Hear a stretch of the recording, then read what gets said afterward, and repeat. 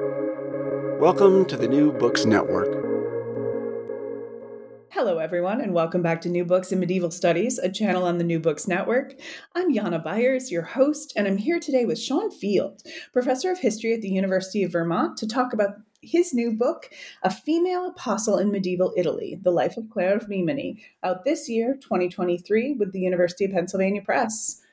Hi, Sean. How are you today? I'm doing very well, Jana. Thanks for having me on. How are you doing? You know what? Also, really good. Things are great. It's spring. It's nice. My semester's coming to an end. Just going to Italy in a couple months. Things are good. What could be better? What can be better? Yeah. And how about you? How's Vermont? Vermont's good. Yeah, it's actually sunny out today, which is a rarity in the spring in Vermont. So everybody's cheery, and we're looking forward to spring arriving here. Sometime in the next 2 or 3 months. Yeah, absolutely. And you'll have your couple weeks of summer. It'll be brilliant.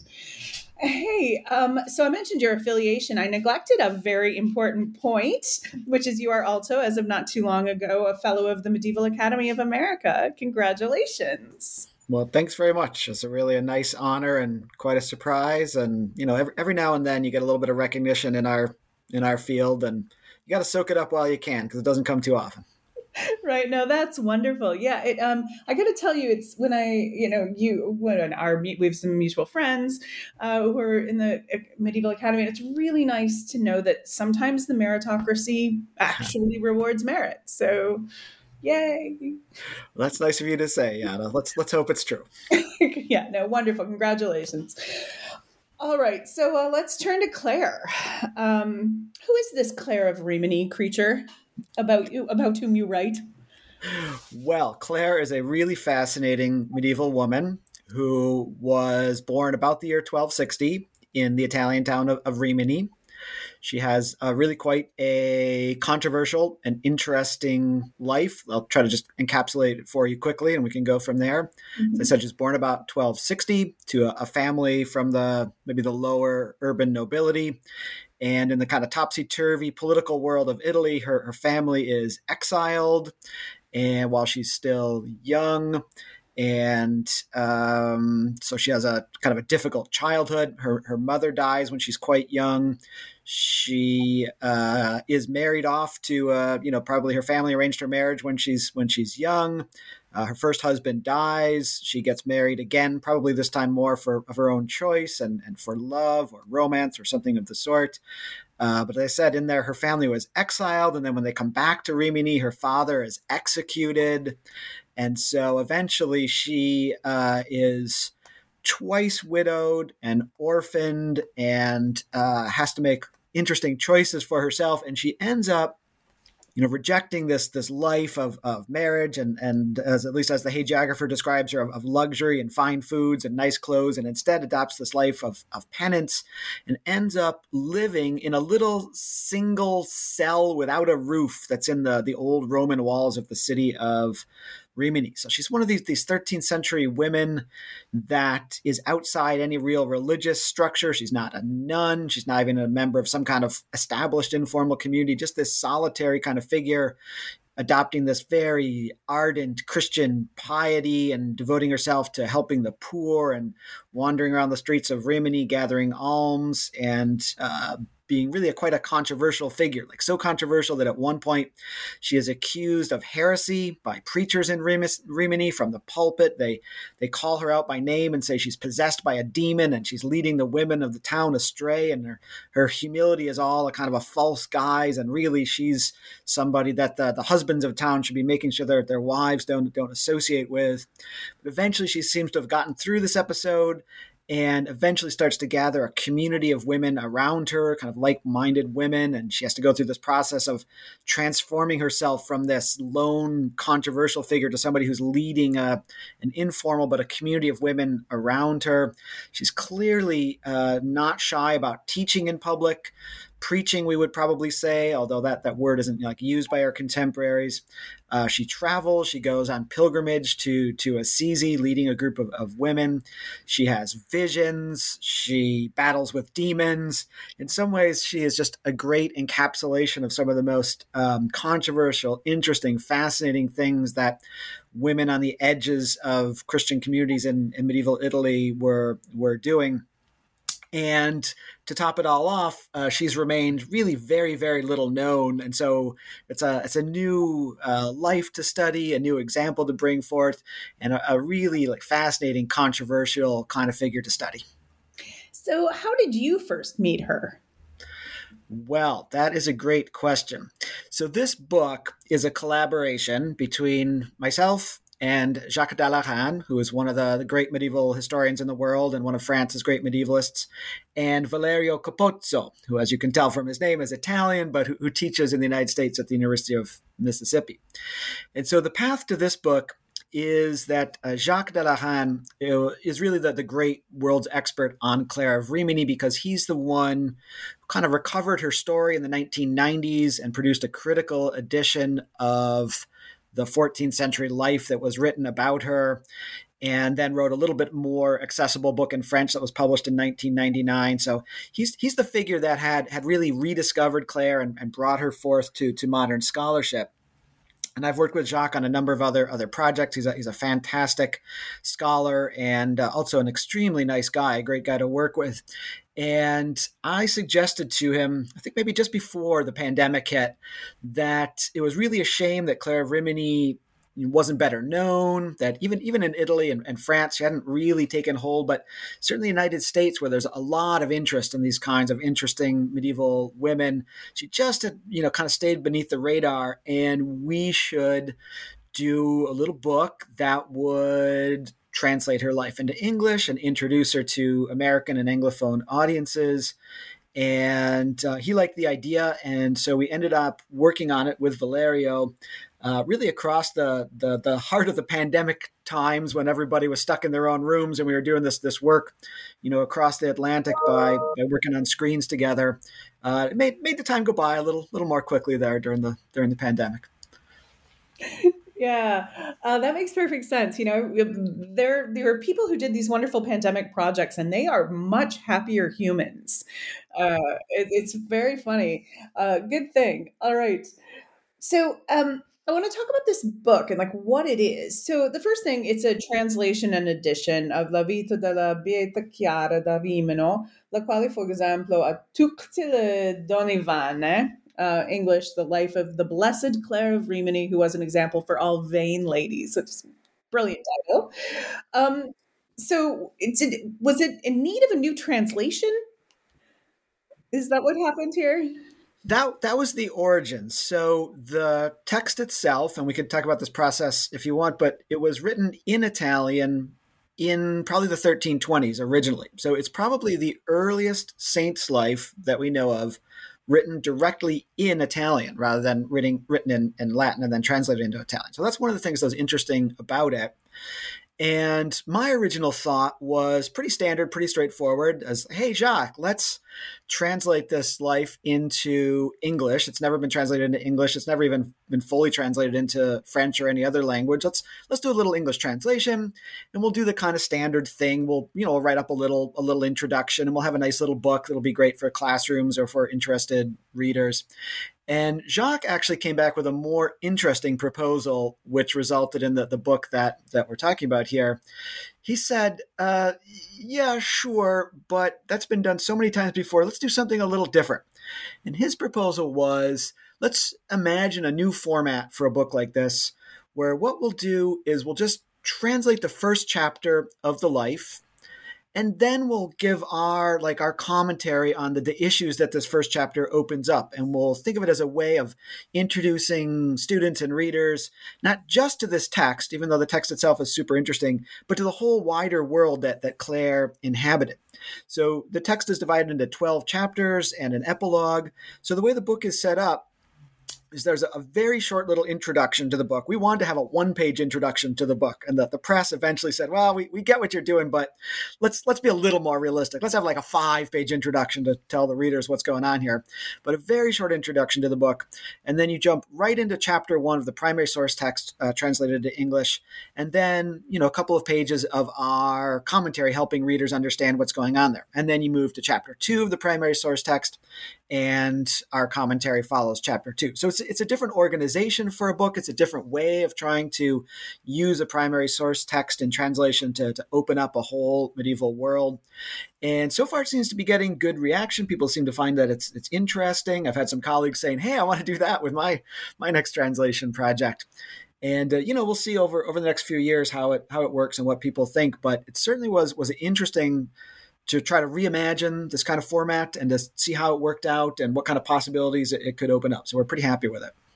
That is so cool. Like, I love that. I did a translation and I did the thing. I translated the thing and we have a little introduction, but you did a micro history as well as a translation. That's what we were going for, and the way Jacques put it, I thought this was kind of powerful. He said, well, what if you were going to lecture on or explain a medieval painting to somebody? Like, you're talking about a painting by Giotto or something.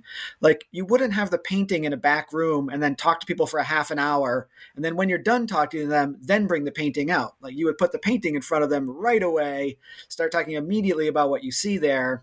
And so why not do the same thing? Like, put the text in front of readers right away. Let them get the excitement of it, the interest of it. Don't make them fight through a long introduction, before they get to that. Like, that's not what they came for. That's not what they paid money for. Like, give them the exciting stuff first. Give them the dessert first, and we'll explain it to you afterwards. Yeah, well, and that's how you would teach it too. If you were teaching this, you would bring the text in, you'd read some of it, and then you'd riff on it. Exactly. Yeah, it's a really good tool. Yeah, and so the book isn't intended only for students by any means, but certainly we're thinking about students, but also other readers that might not be experts in medieval Italy and certainly aren't going to read a text in medieval Italian, but that are interested in this world and the life of somebody like Clare, but also just in a wider sense. Like, they don't necessarily want to really like a specialized, detailed study of this text. They want to imagine themselves into this world and like picture what it was like to be Clare in Rimini in the 13th and 14th century. And, just trying to imagine what these new possibilities could be for a little bit of a different format. Yeah, it's really relatable as well. I think it's perfect. This is the kind of book that our listeners should read. They shouldn't just listen to this interview. They should go buy the book, very affordable, FYI, and read it, because it is pitched in a way that is comprehensible and it's fun. It's fun to read. Yeah. Well, it's nice of you to say that. We definitely were hoping for a pretty lively book, definitely trying to aim at readership of people who didn't have to have any previous knowledge. And, even though, people like Jacques is one of the greatest scholars in the world for medieval Italy, and Valerio is a specialist on Dante and Boccaccio and 14th century Italian literature. This was a moment to try to step back a little bit and think about, like, in a collaborative way, like, what do we have to share with a wider readership? That, we want to get our technical details right. We want to be accurate. We want to, be the best scholars we can, but we want a book that's going to be readable and accessible. So. You succeeded, but you kind of set yourself up to win already, because she's fascinating, right? Yeah. So, as you noted, possibly the first hagiography in Italian. There's some other things you noted that are very special about this particular text. What do you want to tell us?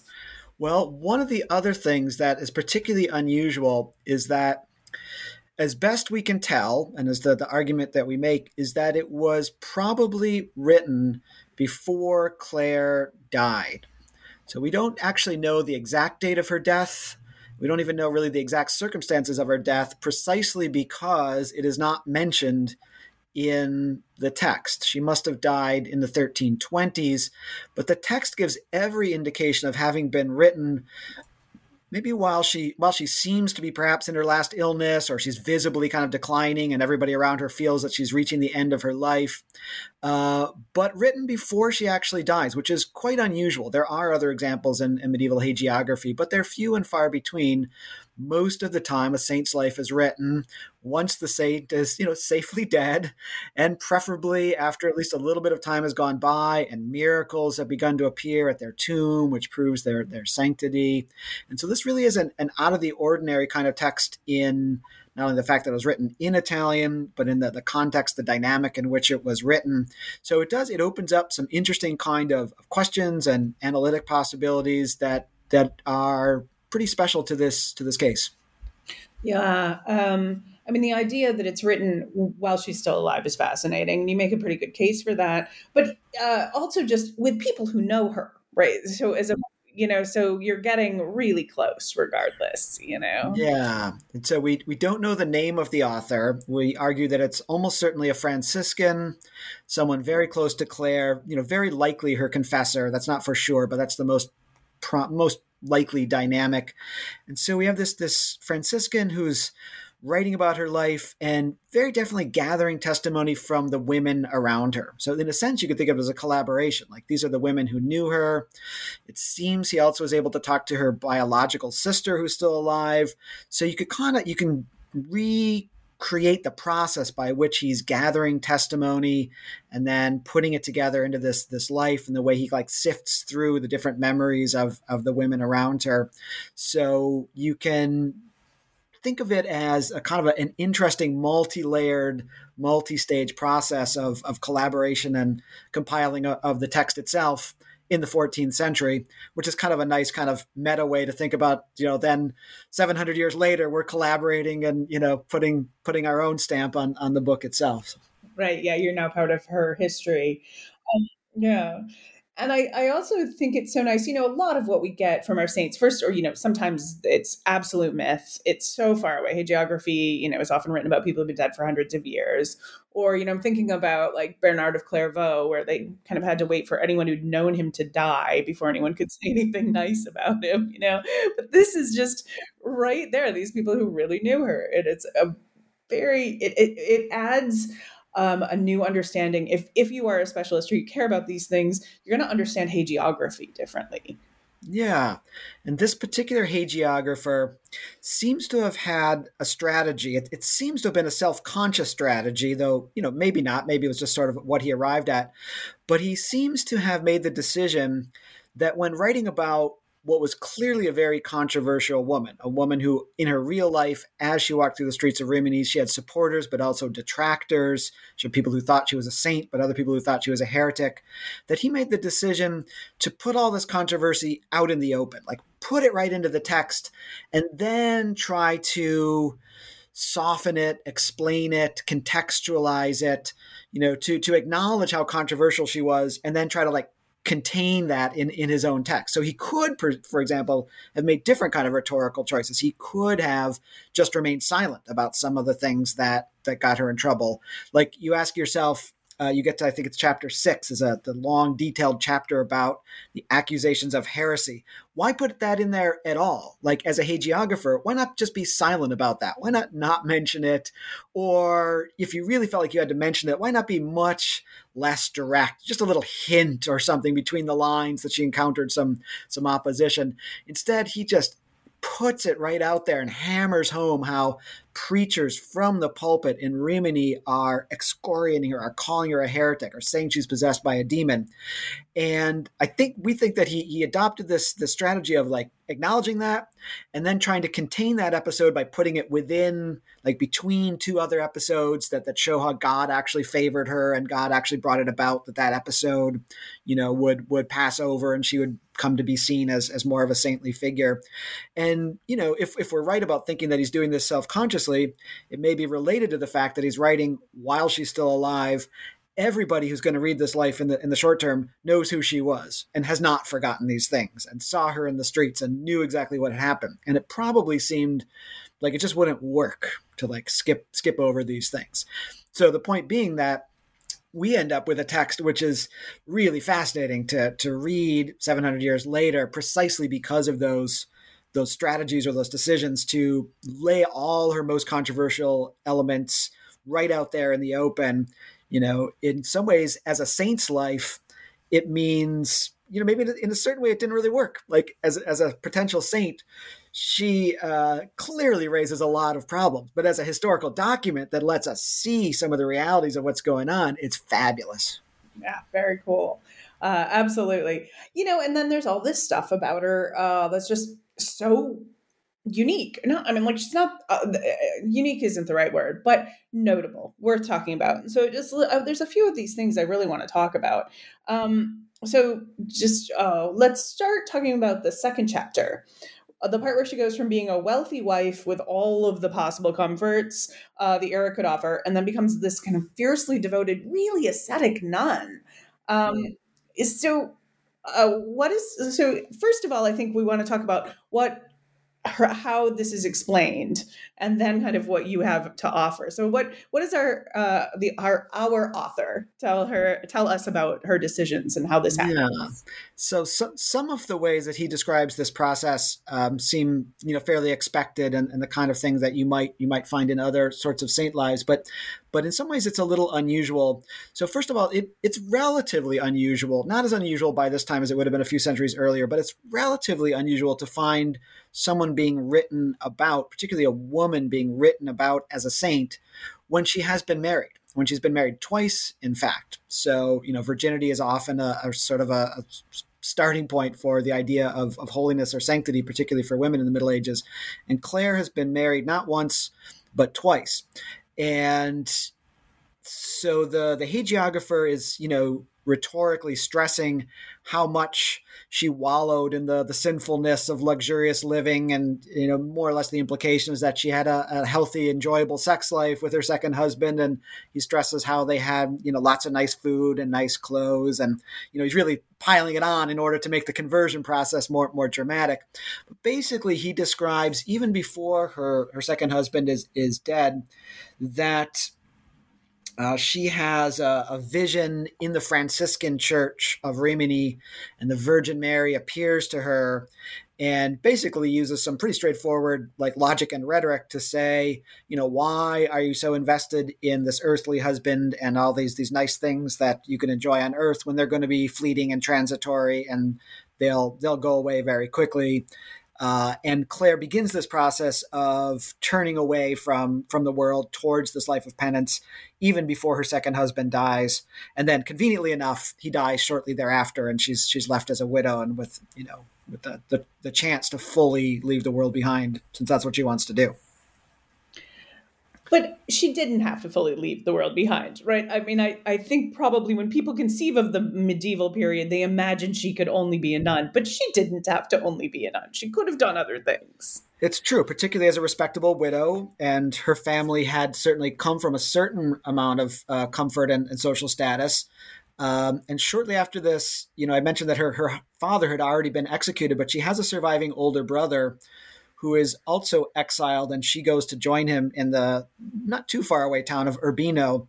And so, yeah, she could have had the option of maybe living with her brother, or allowing her brother to, provide for her in some way. And clearly that's not what she wants. So there is this move towards penance, which for sure you can find in many, many saints' lives. But her vision of what she wants to do is definitely quirkier.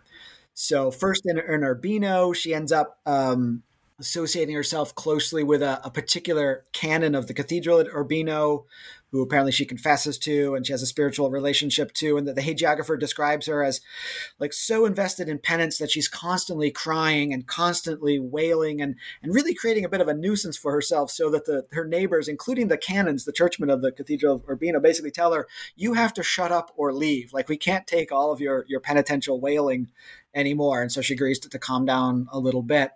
But then when she and her brother return to Rimini, that's when she adopts this much more unexpected life of just finding this little, it's described as a little cell without a roof in the old half-ruined Roman walls of Rimini. So, exactly how should we picture this? It's a little unclear, but, just a small little room, and it's very clear, when the rain comes down, she gets soaking wet. It's not even really a dwelling. It's just a little square that she's kind of squatting in, and she's making this into her home. And the hagiographer uses a really interesting phrase, that what she was seeking and what she finds here first is a room of her own. And of course, it's a fascinating phrase for modern audiences, because we go immediately to Virginia Woolf, and obviously the temptation to see somebody like Clare as though she's a sort of proto-modern feminist is probably too avoided. She wouldn't have understood Virginia Woolf if she could have met Virginia Woolf. But it's not entirely anachronistic to say that she clearly wants some kind of autonomy. She doesn't want to live with her brother. She doesn't want to become a nun. She wants this kind of ability to carve out this penitent life on her own terms. So in that sense, she is definitely finding a way as a woman specifically to live this penitent life on her own terms, which I think is fascinating. How common is this? Is this a thing that women are doing all over, finding their own little roofless huts and? Yeah. Well, it might sometimes almost seem like if you read a lot of saints' lives like I do and the world that we're in, Jana, you sometimes get the feeling you read about Marjorie Kemp and you read about Margherita of Cortona, and you get this feeling that these penitent women are just wandering through the streets of Italy and England, like crying at the top of their lungs. But of course, really, these are very small numbers of people. And so much more common would have been either joining a nunnery or at least joining one of the kind of informal communities that, we might call them Beguine communities in northern France, or different names for them in Italian towns. But, at least something with a little bit of structure. So a woman from what was originally, an upper class family who was living in a little cell without a roof is definitely unusual. This is definitely a strange path that she has chosen for herself. Right. And then her extreme, harsh asceticism. What you talk about what that looks like for her. Yeah. I mean, again, this is the kind of thing that you expect to find in saints' lives. And particularly, there's been a lot of great scholarship on this, particularly when male authors write about female saints. They have a tendency to really try to demonstrate sanctity by the extent to which these women's bodies are put through various kinds of ascetic behaviors and suffering, having often to do with denying themselves food, with physically making sure that they never feel comfortable. They might wear hair shirts, like something that means that your skin is always constantly painful and itching, or denying themselves sleep.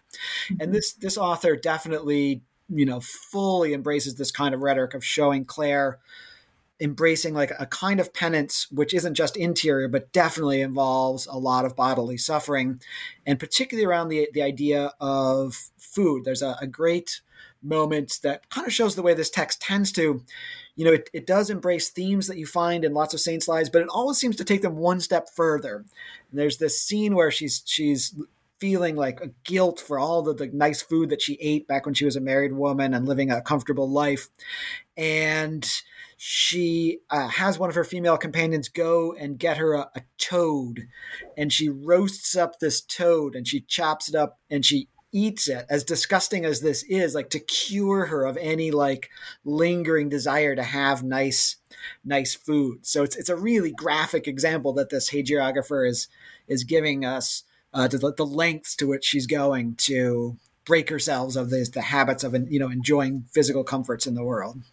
But so we've got this trope that we all know that like female embodied, like sanctity has to be embodied in in females, and like women, and women are, because female bodies are more problematic. So okay, we've got this thing, and so yeah, then she doesn't just starve herself. She doesn't just like whatever eat gruel. She has a toad. So the thing there. Kind of demonstrating also this idea of, it's an example for vain ladies. We're going away with our vanity, but she still has companions she has someone to go fetch her toad as well. So how is her life then? Yeah. And eventually, this is clearly a real tension in the text. And I think we could say a real tension in her life. The moment when she moves from being this solitary penitent to wanting to build up a community around her. And again, visions often play like key moments in texts like this. She receives a vision where she becomes clear that this is what God wants her to do. And there's apparently a landlord, kind of a little house. We can imagine it down the street from her cell. The hagiographer tells us his name. His name is Lapo.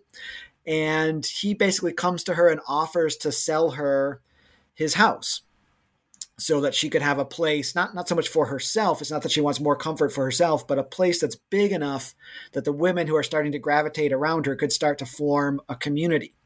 And she clearly wants this, but she clearly feels overwhelmingly guilty about this. Like, is she betraying her penitent ideals by leaving her little cell behind?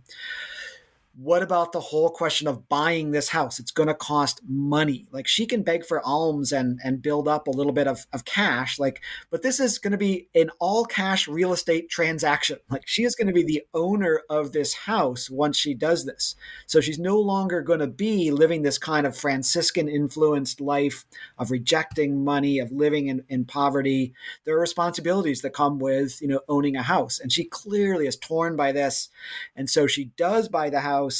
But then we get another one of these scenes where the hagiographer describes there's like immediately like retreating back to her cell and inflicting all this punishment on her body to like convince herself and like textually to convince the reader that she's still as absolutely like penitent as she had been before. So you can see it's a difficult moment for this like charismatic solitary figure to become the leader of a community. Is not easy at all for her psychologically.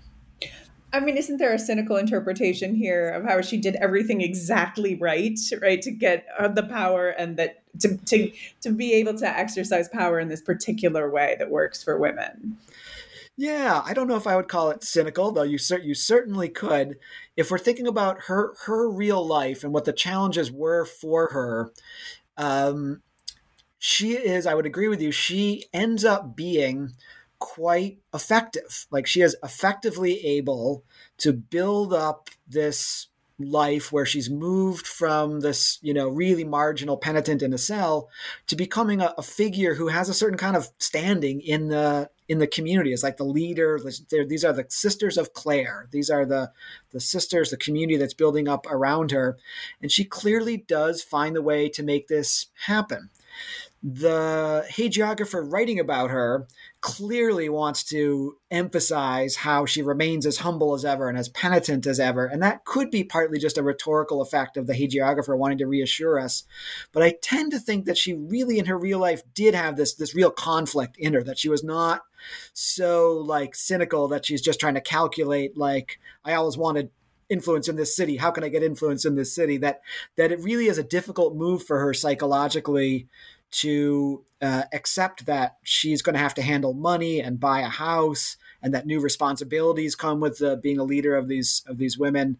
Like, in some ways, it's the same kind of psychological battle that we see with much more famous figures, like, say, Francis of Assisi, who always struggles with what it means to be the leader of what eventually is thousands of brothers that are, joining the Franciscan order, or Clare of Assisi, who is, the abbess of her own house of Franciscan women, but always struggles with what it means to be an abbess with authority over other sisters when all she ever wanted was humility and poverty. Like, it's a dynamic that we see in other kind of charismatic religious leaders who end up being, in charge of other people who want to follow them, and have psychologically, that's a big step for them to take. Right.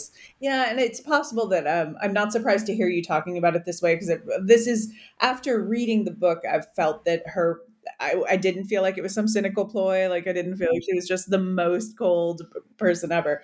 One other thing, though, that I just want to ask you about, because she read to me very much like Francis, but I know what happened with Francis's Clare. Like, right, Francis's Clare has to go be very traditional and go locked away. And she seems to get to be more of a Francis than a Clare.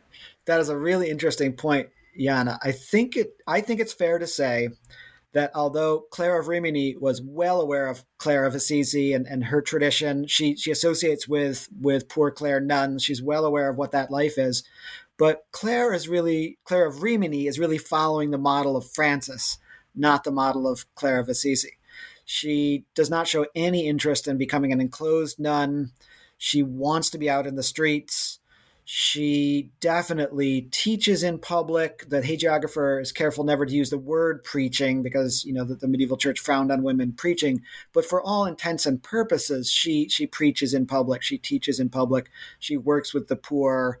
She is really, following that mendicant model, that Franciscan model of being engaged out there in the streets and the piazza of Rimini. So I think your observation is right on target, that she is really following Francis more than she's following Clare of Assisi, which is what makes it so interesting. It's what Clare of Assisi's original dilemma was, like, how can a woman in medieval society be able to do these things. The church, the town fathers, the secular government, nobody is that keen on having women preaching in the streets, begging in the streets, wandering in the streets.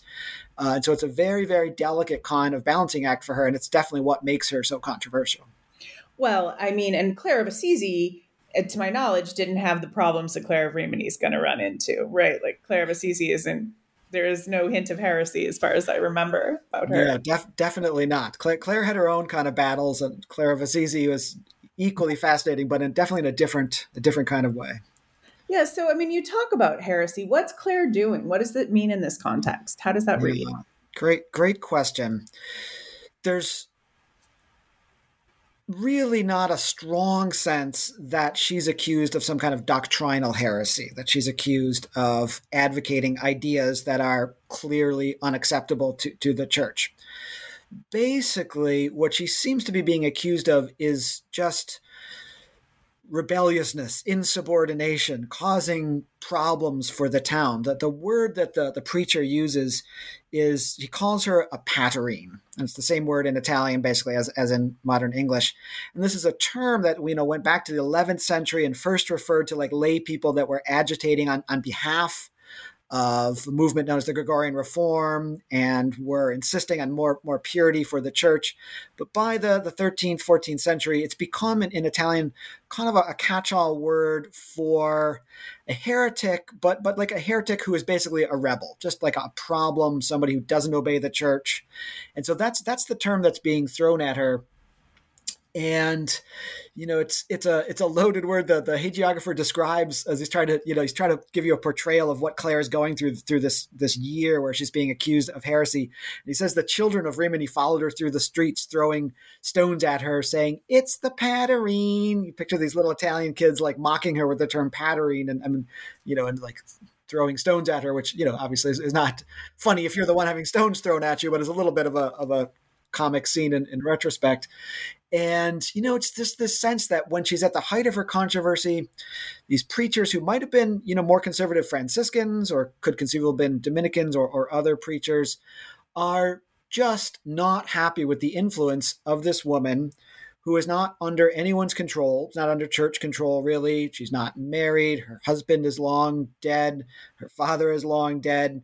And clearly she thinks that she's on this path of holiness, but what's she really doing? She's wandering through the streets, making a spectacle of herself, begging for alms, presuming to teach lessons to people.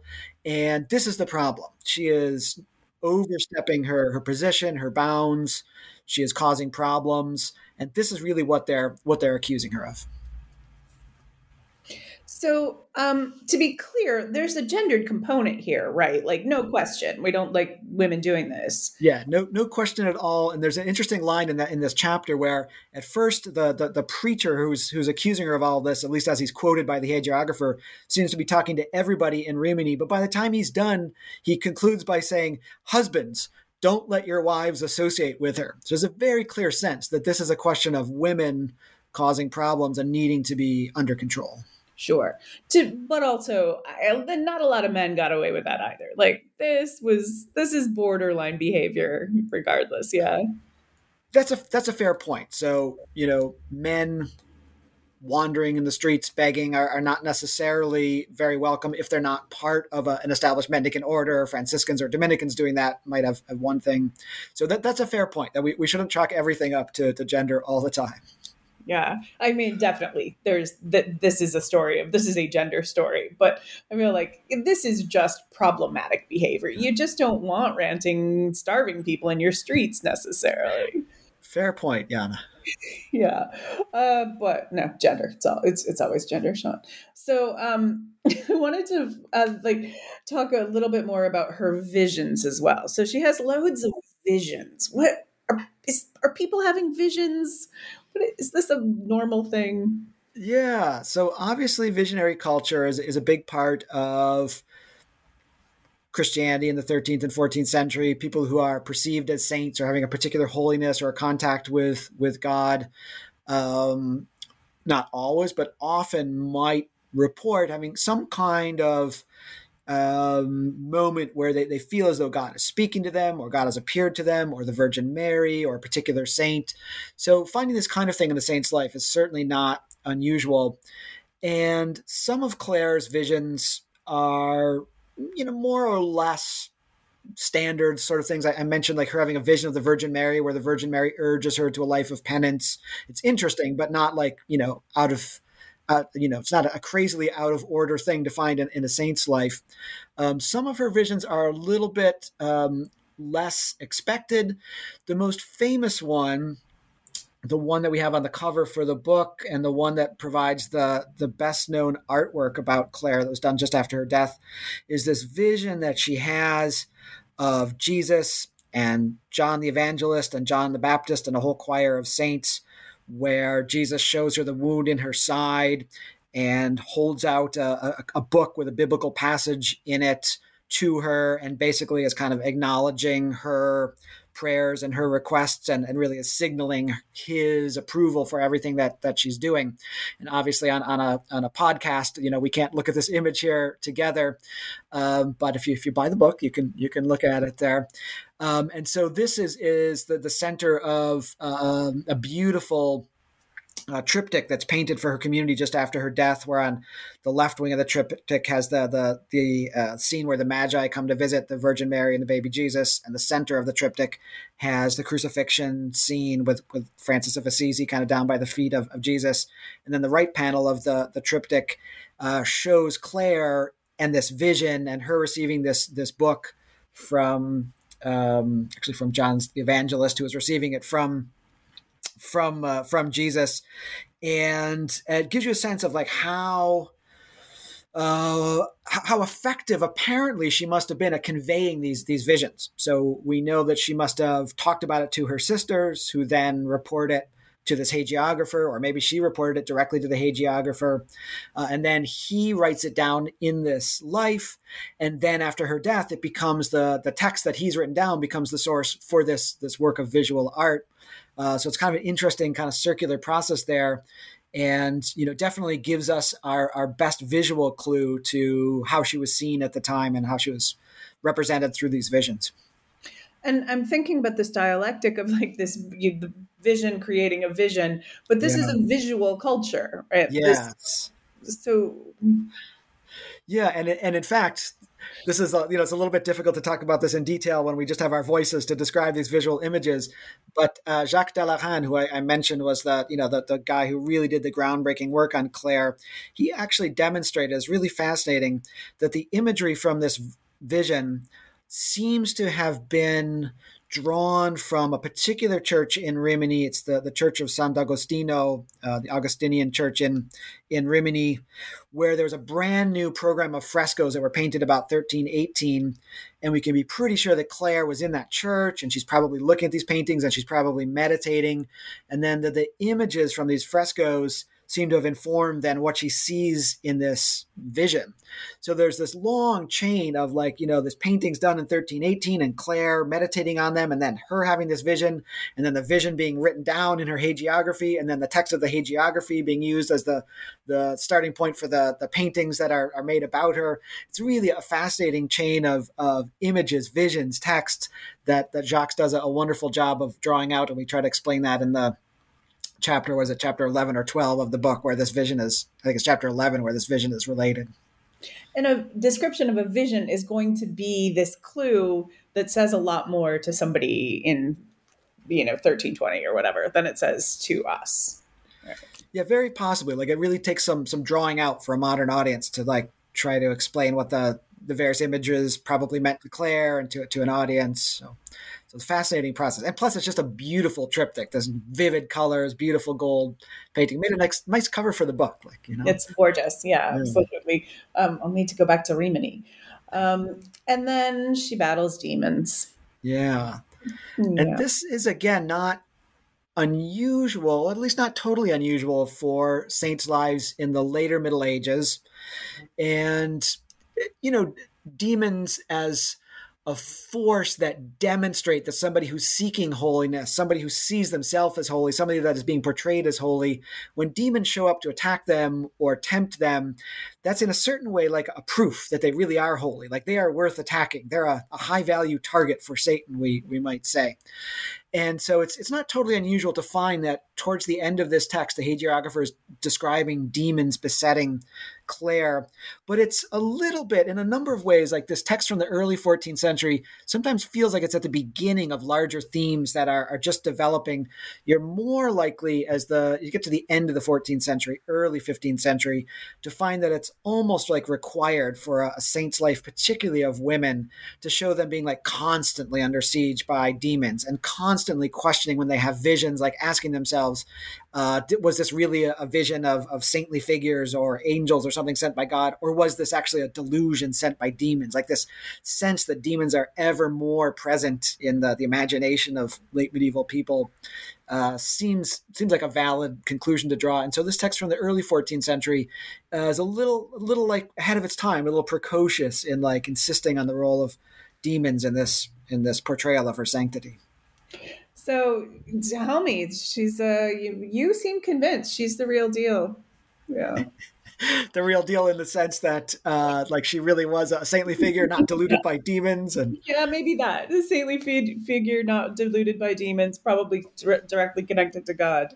Yeah, it's not for me to say whether she was directly connected to God, but I have this strong feeling, and readers are perfectly welcome to come to their own conclusions. People who, historians and editors have a strong tendency to become identified with the people that they're studying, and either to love them or to sometimes to really hate them and to become kind of identified in that sense. But I have the strong feeling that Clare was an extraordinary personality and did some extraordinary things, had a life that was very much out of the ordinary.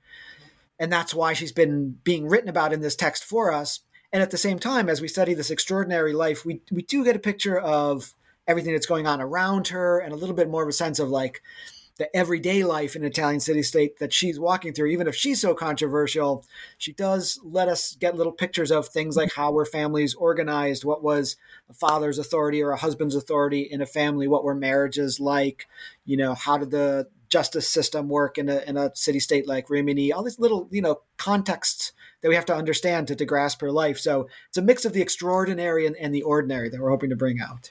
Yeah, she is, there's a devotion and purpose to her life that I find really impressive. Yeah, and I've wanted to talk about the things that I'm particularly into today, but there's something for everybody.